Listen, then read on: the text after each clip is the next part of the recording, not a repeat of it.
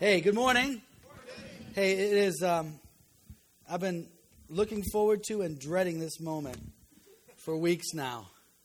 I've been looking forward to it because I'm just very much in faith and stirred in my own spirit about what God is doing in these Lifelink churches gathered around Chicagoland. Isn't God been good? Amen. Yeah, let's just give the Lord a hand and just say thank you.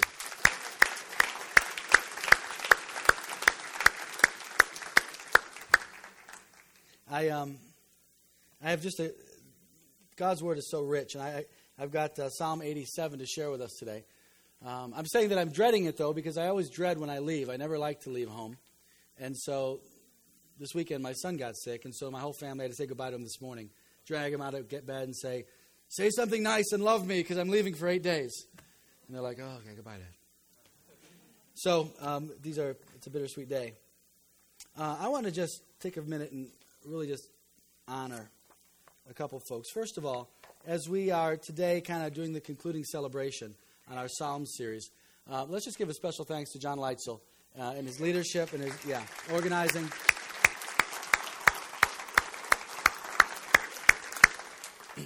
John is particularly gifted in organizing campaigns like this, and it was him that really led us through it and structured it and got the rest of us to write our devotionals on time and stuff like that. So thanks, John, for leveraging your gifts for our benefit.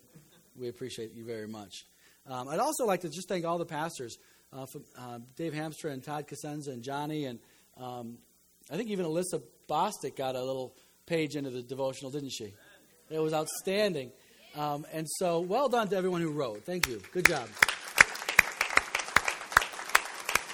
I'm just impressed by how somehow we ended up with a bunch of great leaders in our churches. And I was very just thankful to see in those devotionals the real heart of God coming through. And so good job for all those who wrote. Special thanks also to the children's ministry leaders who had to translate what we wrote into children's devotionals. And so they're a special gift among us. And so we're grateful to those who did that. So thank you, children's ministry. There's a covert group called the Czarinas that are amongst us. They are the lady secretaries of the churches who really have ultimate control of all the things that happen. And so they really helped administrate and get the booklets done and all those kind of things, keep everyone on a timeline. And so for Jenny and Becky and Jane, we thank you for all that you do.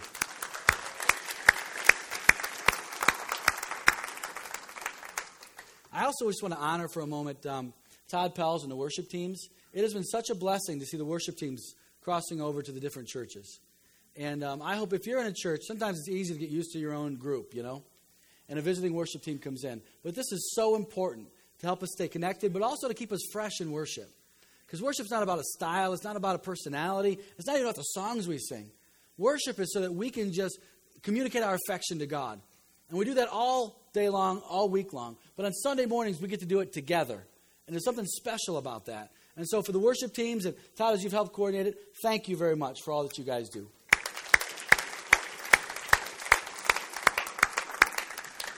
Okay, open your Bibles, if you will, to Psalm 87. I hope you've enjoyed the Psalm series. I have. It has been just a phenomenal thing because in the Psalms we see real people facing real challenges, real blessings. Great things are happening in their life, and some awful things are happening in their life. And yet we see this grittiness, this very real sense of fighting for their faith and keeping God in the right place no matter what's going on in their life. And I think what a goal for us. Let's keep God in the right place, no matter what happens in our life. And in Psalm 87, it is such a great psalm because God is speaking over his people. There's a proclamation that is given in Psalm 87 that the people of God are something in God's eyes and that we're to be something before him. And if we're the people that give up easily, if we're the people that get discouraged or get bitter or are unable to function as God wants us to function as free people, living in the blessings of God, we're not able to be the people of God that he's called us to be. And so in Psalm 87, we see this great envisioning of the glorious city. And so let's pray and ask God to open our hearts and say, Lord, speak to us specifically today. That God, we might be your people. And that you might be our God, that we always put in the right place. First place above all things. And that no matter what's going on in our life, we can have the grittiness of faith that isn't some cheap, shallow veneer, but it's a deep down, heartfelt, transforming, Spirit-given life that echoes the very sounds and words of heaven are echoed in our souls and our spirits and in our voices and in our actions. This is the church of God. People of the not yet, living in the now. Let's pray and ask God to awaken and impart into our hearts these truths.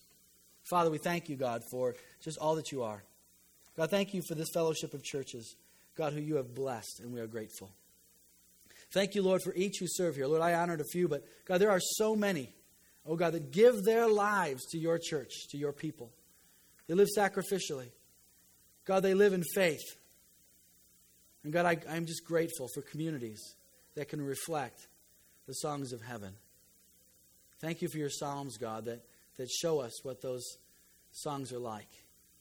And we pray, God, that as we go through your word, that your word would go through us. God, and that we would be heavenly people, living your kingdom on earth right now, even as it is in heaven. We pray this in the precious name of Jesus. Amen. Amen. So let's read Psalm 87. Psalm 87 of the sons of Korah. It's a psalm. It's a song. He has set his foundation on the holy mountain. For the Lord loves the gates of Zion more than all the dwellings of Jacob. Glorious things are said of you, O city of God.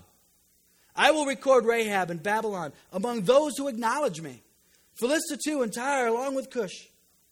And they will say, this one was born in Zion. Indeed, of Zion it will be said, this one and that one were born of her. And the Most High himself will establish her. The Lord will write in the register of the peoples, this one was born in Zion. And as they make music, they will sing, all my fountains are in you. Amen. This psalm is filled with imagery that isn't exactly translatable to our culture and our time because we don't live near Zion.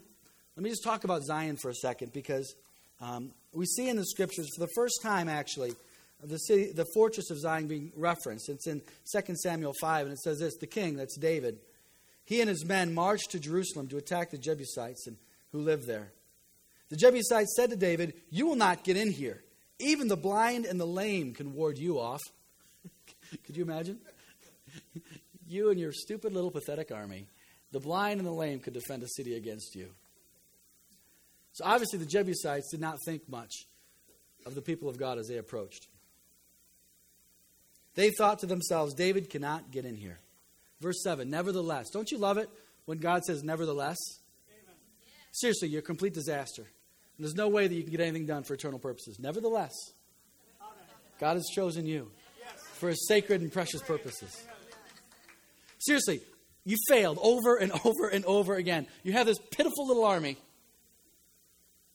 Nevertheless, God has picked you. He's chosen you to do great things.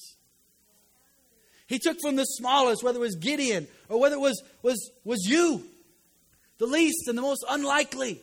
And he said, nevertheless. And what I love about this scripture, he could have indulged it so much.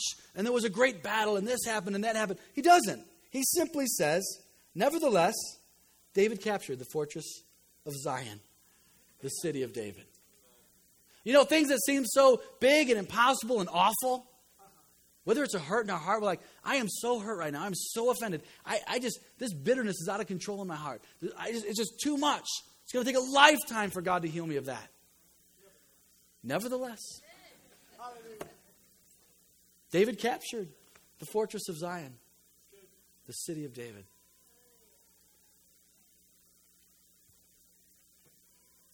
When we look at churches, we think, man, for me, it is a phenomenon I don't understand.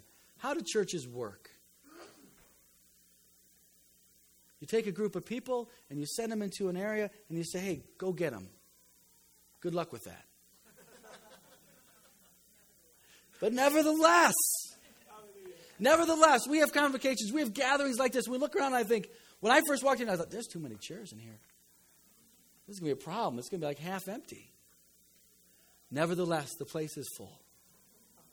with all our children crying in the hallway.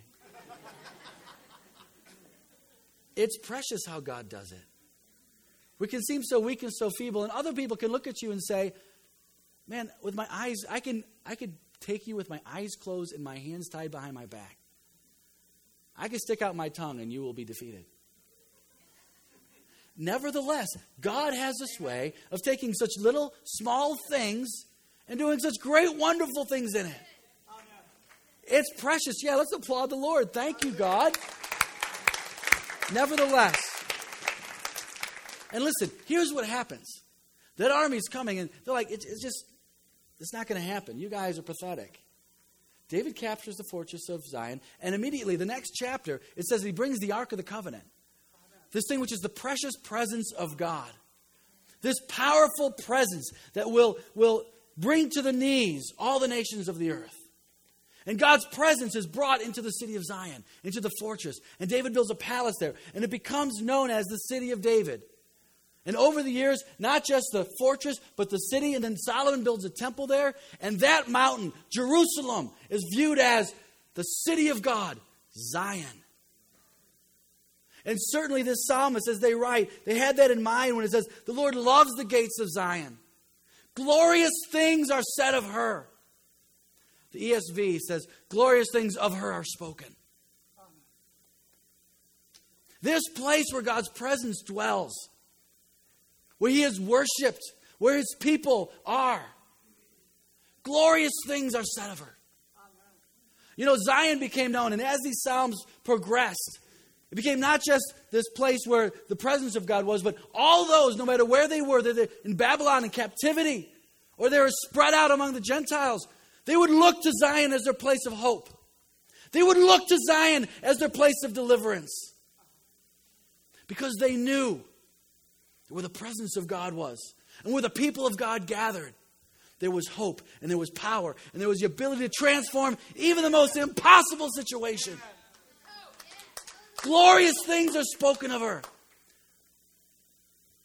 Precious, precious, precious is this place where God's presence dwells. That's right. You turn to the New Testament. In Hebrews 12, it says this. He's talking to New Testament Christians. He's talking to those who put their faith in Jesus Christ. He's talking to those who have left a world of darkness and come into what the Bible says is glorious light, a new life in Christ. Philippians says, man, the old life is dead, and I've come into something brand new.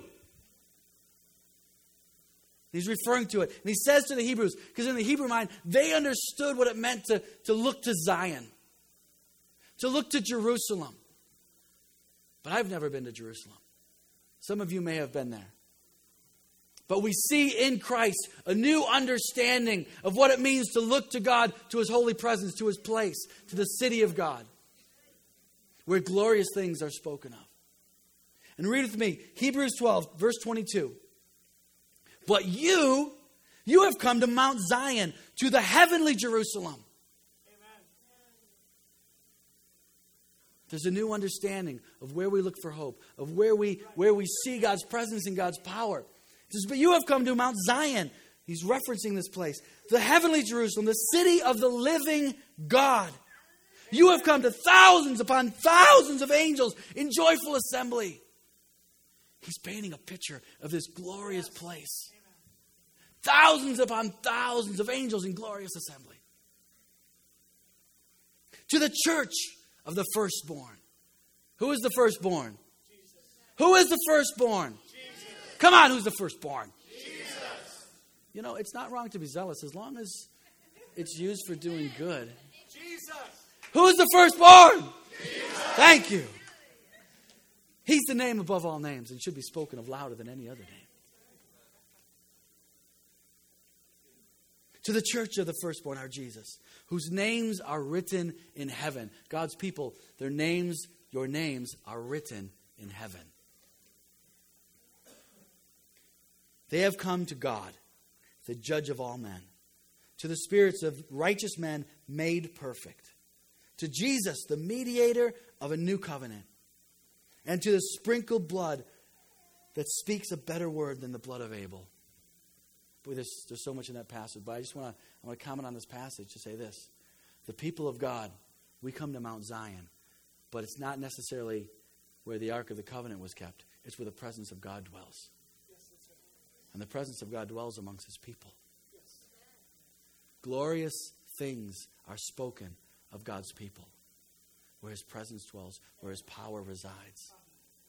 Where Christ's blood, which is better than the blood of Abel. Why is it better? Because Abel's blood cried out for justice against his brother. But Christ's blood cries out for mercy on our behalf. For grace. For those pathetic soldiers trying to take the fortress. And in Christ, everything is different. Things are changed. Things are new. It's important that we understand that. Because I want you just to see for a moment what the Lord is speaking over His people. Let's look at it again. It says that He has set His foundation on the holy mountain. For the Lord loves the gates of Zion. As He loved the gates of Jerusalem, how much more in Christ does He love the door that enters into the people of God? He loves the doors that bring Him to the people of God. Can you feel the affection of God in those words? He loves the doors. He loves the doors that He can open that bring Him to you, Johnny. He loves the doors that He can open that bring Him into your life. Revelation is beautiful. It says Jesus holds the keys and He can open the door that no one can shut. The work of God in you is motivated by love, not pity. And the door that He's opened for you into eternal, spiritual, powerful things is a door that He's opened that no one else can shut. He loves the doors that bring Him to you. He rejoices over them, as a matter of fact. He's passionate for His church. Glorious things are spoken of her. Glorious things are spoken of you, people of God. Glorious things. If I stand up here, maybe I can see some of them and speak of them. I did this once, and Mallory Powell was sitting there. I gave her a bad neck. I think she had to go see a chiropractor. Glorious things are spoken of His people. In God's heart, He longs to do great, exceedingly abundantly more than we'd ask or imagine. Where's our faith? Where's our passion? Where's our sense of purposeful sacrifice to see glorious things happen? I read this psalm and my heart rejoices because I know that God rejoices in all that He'll do, speaking gloriously over His people. Because He delights in the doorways that brings Him to us.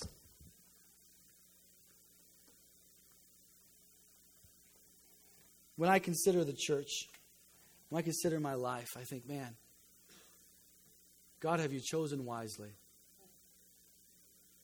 God, have you really made the right choice in that? Because if you're anything like me, you know your sin only too well. And we know that Christ died for our sin. We're not prisoner to sin. And yet the issue of indwelling sin in the life of the believer, that those who would be spoken gloriously over, is very much evident in our lives. And when I read verse 1, I just had to say, thank you, Lord Jesus. Because He said that He has set His foundation on the holy mountain. The things that God wants to do, the things that God is doing among us. Let's just talk about us. These are truths for all of God's church. But let's talk about our family. The things that God is doing among us. It is He who has set the foundation for those things. Oh God, for a deeper revelation of grace and mercy to say, the things that God has set in foundation, we can participate, we can give ourselves to. And that God delights to see His people doing what they can never do on their own. When we talk about foundations, we have to look to Ephesians 2. It says, now there is no longer strangers or foreigners, but we are fellow citizens with the saints, and we are members of God's household. It's Ephesians 2, starting at 19. Members of God's household, having been built on the foundation of the apostles and the prophets, Jesus Christ being the chief cornerstone, in whom the whole building, being fitted together, grows into a holy temple in the Lord. Can you see the imagery now? Suddenly the presence of God and the power of God being in the temple where the Ark of the Covenant was. We see this imagery now in Ephesians. It says, it grows into a holy temple in whom you also are being built together to be a dwelling place for God. Boy, in the Psalms, we see such, almost the unthinkable happen. Almost the unthinkable.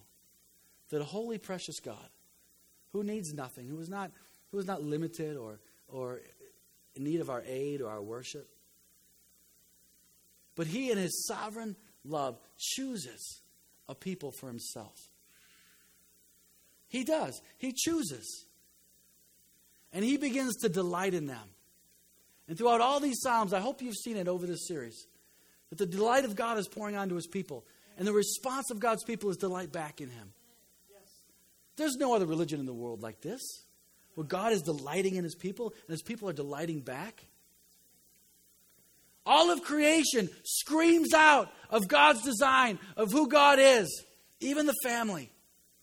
Our families are designed so that we would see parents delighting in their children and children delighting in their parents.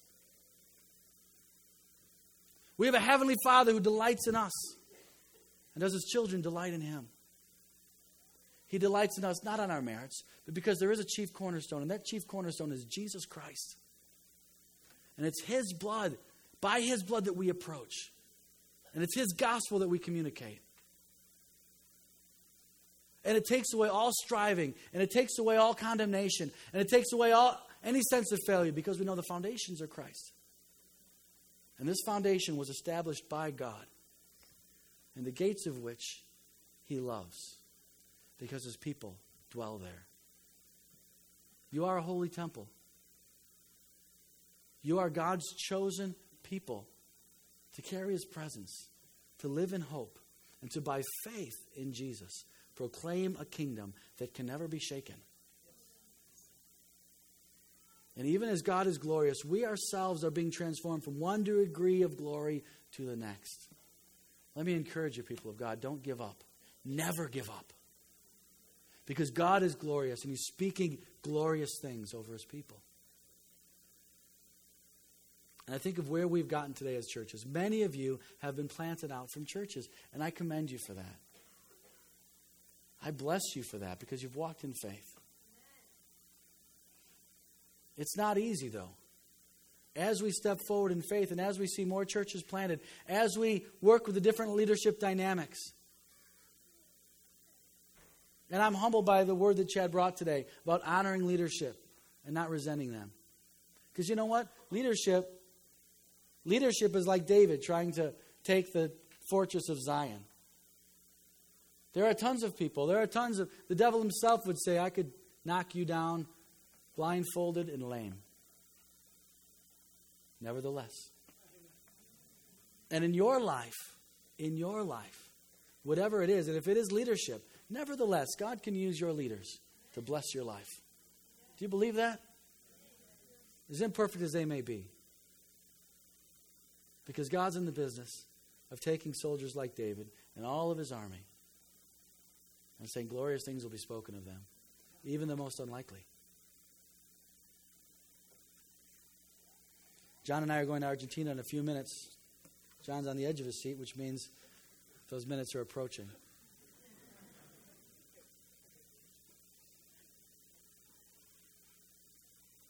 Look what God is doing. I will record Rahab in Babylon among those who acknowledge me. Let's talk about Babylon, a mighty nation to the north, and Egypt, a mighty nation to the south. Philistia. When you think of Philistine, what do you think? Goliath. But here the Lord's speaking to His people. He's saying this, from the most unlikely places, from what you perceive as your enemies, from the strongholds of this world, of Babylon and Egypt, I'm doing something. I'm saying that there's one, that though, I'm pointing at you, Mr. Stromberg, just as for instance. Though you live outside of the people of God, I'm going to say that you're born in Zion. And God is going across the most unlikely places, and He's saying, I choose this one. I choose this one. I am drawing them to myself. As a matter of fact, I'm saying what is not as if it were. That one will be born in Zion. This one will be born in Zion. That one will be born in Zion. You and you and you and you. And he is drawing to himself people from every nation, every tribe, every tongue. Amen. Every suburb, every neighborhood, every business, every corporation, every job site. He's saying, this one's mine. This one's mine. This one's mine. This one's mine. This one's mine. This one's mine. And the foundations are his. And the glory is his, and he shares it with his church. But when I read that, I think of something very, very, very radical. That even in our midst, there are the most unlikely people that we would never choose, that we would never even think could be dynamic in God. And God is saying, that one's mine. This one's mine. And that we as a people of God, you know, early in the Psalms, and for many of the people, they didn't have this deep revelation of God's love being for all the world. They didn't have it. Even King David, his big thing was personal purity and worship to God in Jerusalem. But as the Psalms progress, we see this theme developing, which echoes way back to when God spoke to Abraham, that you will be blessed, but through you, all the nations of the world will be blessed. Yes. Oh God, that we would echo those things in our heart, that we would know that all around us, God is calling people to himself.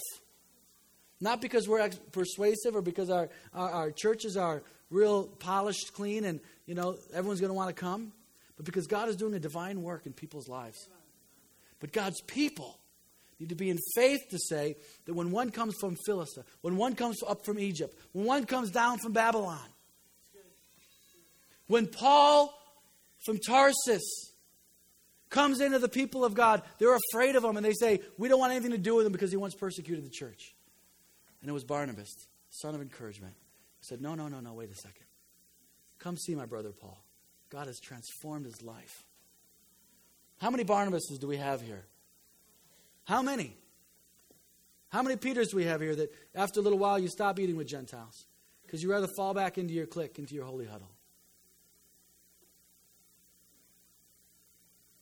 God is saying that I'm calling people out of all the most unlikely places. And he wants his people to delight in that. He wants his people to respond to that. He wants his people to preach the gospel in all those places. So that those who are called, those who he's choosing, whose foundations he will build, that we can be a part of their salvation. I long for the day when this building is way too small for us. Way too small. And it's so easy for us to lose this passion for the nations, for the neighborhoods, for the job sites, and fall into just doing church. Getting offended or fighting or spending all our energies about maintaining community when our love should be for one another. And our energy should be to say, God is calling people out of all these places. I want to be there to bring them to the community of God. I want to be the one who's there, who says, hey, come on over here. I got a good spot for you. I can tell God's working in your life. Maybe that's you this morning. Maybe that's you this morning. And when God says to you, this one is mine, it means you belong. Amen? How many people want to belong to the Lord? Yeah, I do. It means everything. And our hearts and our minds are so fickle and so frail, and sometimes we feel like outsiders, and things happen, and we feel like, I'm not in good standing, I'm not doing the right thing in the church, I'm not one of the favorites, I got to do something good so that they'll like me again. Our minds do these ridiculous things to us. When the Lord is speaking to you, he says, you're mine. And so, needless to say, you have a place among my people. Needless to say, you have a place among my people. Because I've said it. You and you and you and you. You're mine. I'm going to end here. But I want to end with the way the psalm ends. Verse 7, it says, as they make music, they will sing. All my fountains are in you. All my fountains are in you. Let us never stop being churches whose fountains are in the Lord. All my fountains are in you. Lord, you're my source of life. All that we have comes from you. All my joy, all my power, all my strength comes from you. I was at a Skillet Toby Mac concert. I told some of you that. We listened to the sound check earlier this morning. It was a very profound, inspired sound check. And it was a rock concert beyond all rock concert. I'm serious. My ears are still ringing. God bless them. My ears started to bleed. And I thoroughly enjoyed it. I had a great time. But it could have just been a rock concert. And it could have been a rock concert whose themes were about the Lord. But I was so blessed by both those guys, John Cooper and Toby Mack. Because both of them took special time in the midst of all the screaming and yelling and shouting to say, tonight, we're about Jesus. And Toby Mack said it so well. He says, when you leave this building tonight, I guarantee the Skillet guys don't want the name to be on your lips to be Skillet. And I definitely don't want the name to be on your lips to be Toby Mack. But when you leave this place tonight, they said, the one name that needs to be on your lips is Jesus. Jesus. Let's make sure we're diligent. That of all the things we do, of all the things we involve in as churches, that name, Jesus, stays precious on our lips. That it flows naturally from our heart. That our prophetic songs are about Jesus. That our service to one another is about Jesus. That our love and our forgiveness of one another when offenses come, it's because Jesus first loved us. And we found forgiveness and love in Him. And that the name above all names, and all our fountains, all our life, all our joy will be that Jesus is our all in all. Amen? Amen. Stand with me and let's pray. And John's going to lead us in communion.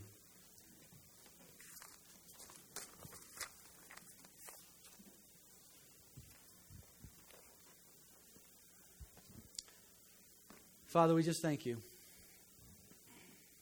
Lord, I thank you for anyone here struggling with a sense of belonging, wondering where they fit in, if they really belong. Maybe it's because they've not really committed, or maybe it's because they've had an argument with someone.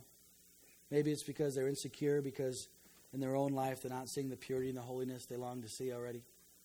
For whatever the reason is, God, Lord, I pray for them.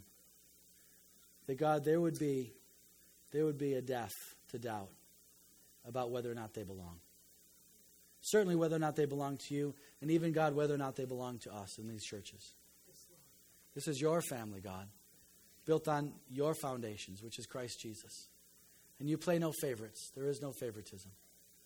That when you say this one is mine, to the rest of us it means that one is ours. And so, God, I pray for them. And I ask you, even now, Spirit of God, set them free from the torture of wondering if they belong or if they don't belong. God, I pray that we as churches would move with such great faith that as you speak over us your love, that you love the gates of Zion. Glorious things are spoken of us, your church, your people. God, we admit that it's not because of our own greatness, but it's because of Jesus and the redeeming work of his blood and the power of the Holy Spirit that is ours, that brings to us the age to come, even though, Lord, we yet live in this evil age in the present. Fill us with your love. Lord, equip us, God, and commission us afresh, we pray. In your name, amen.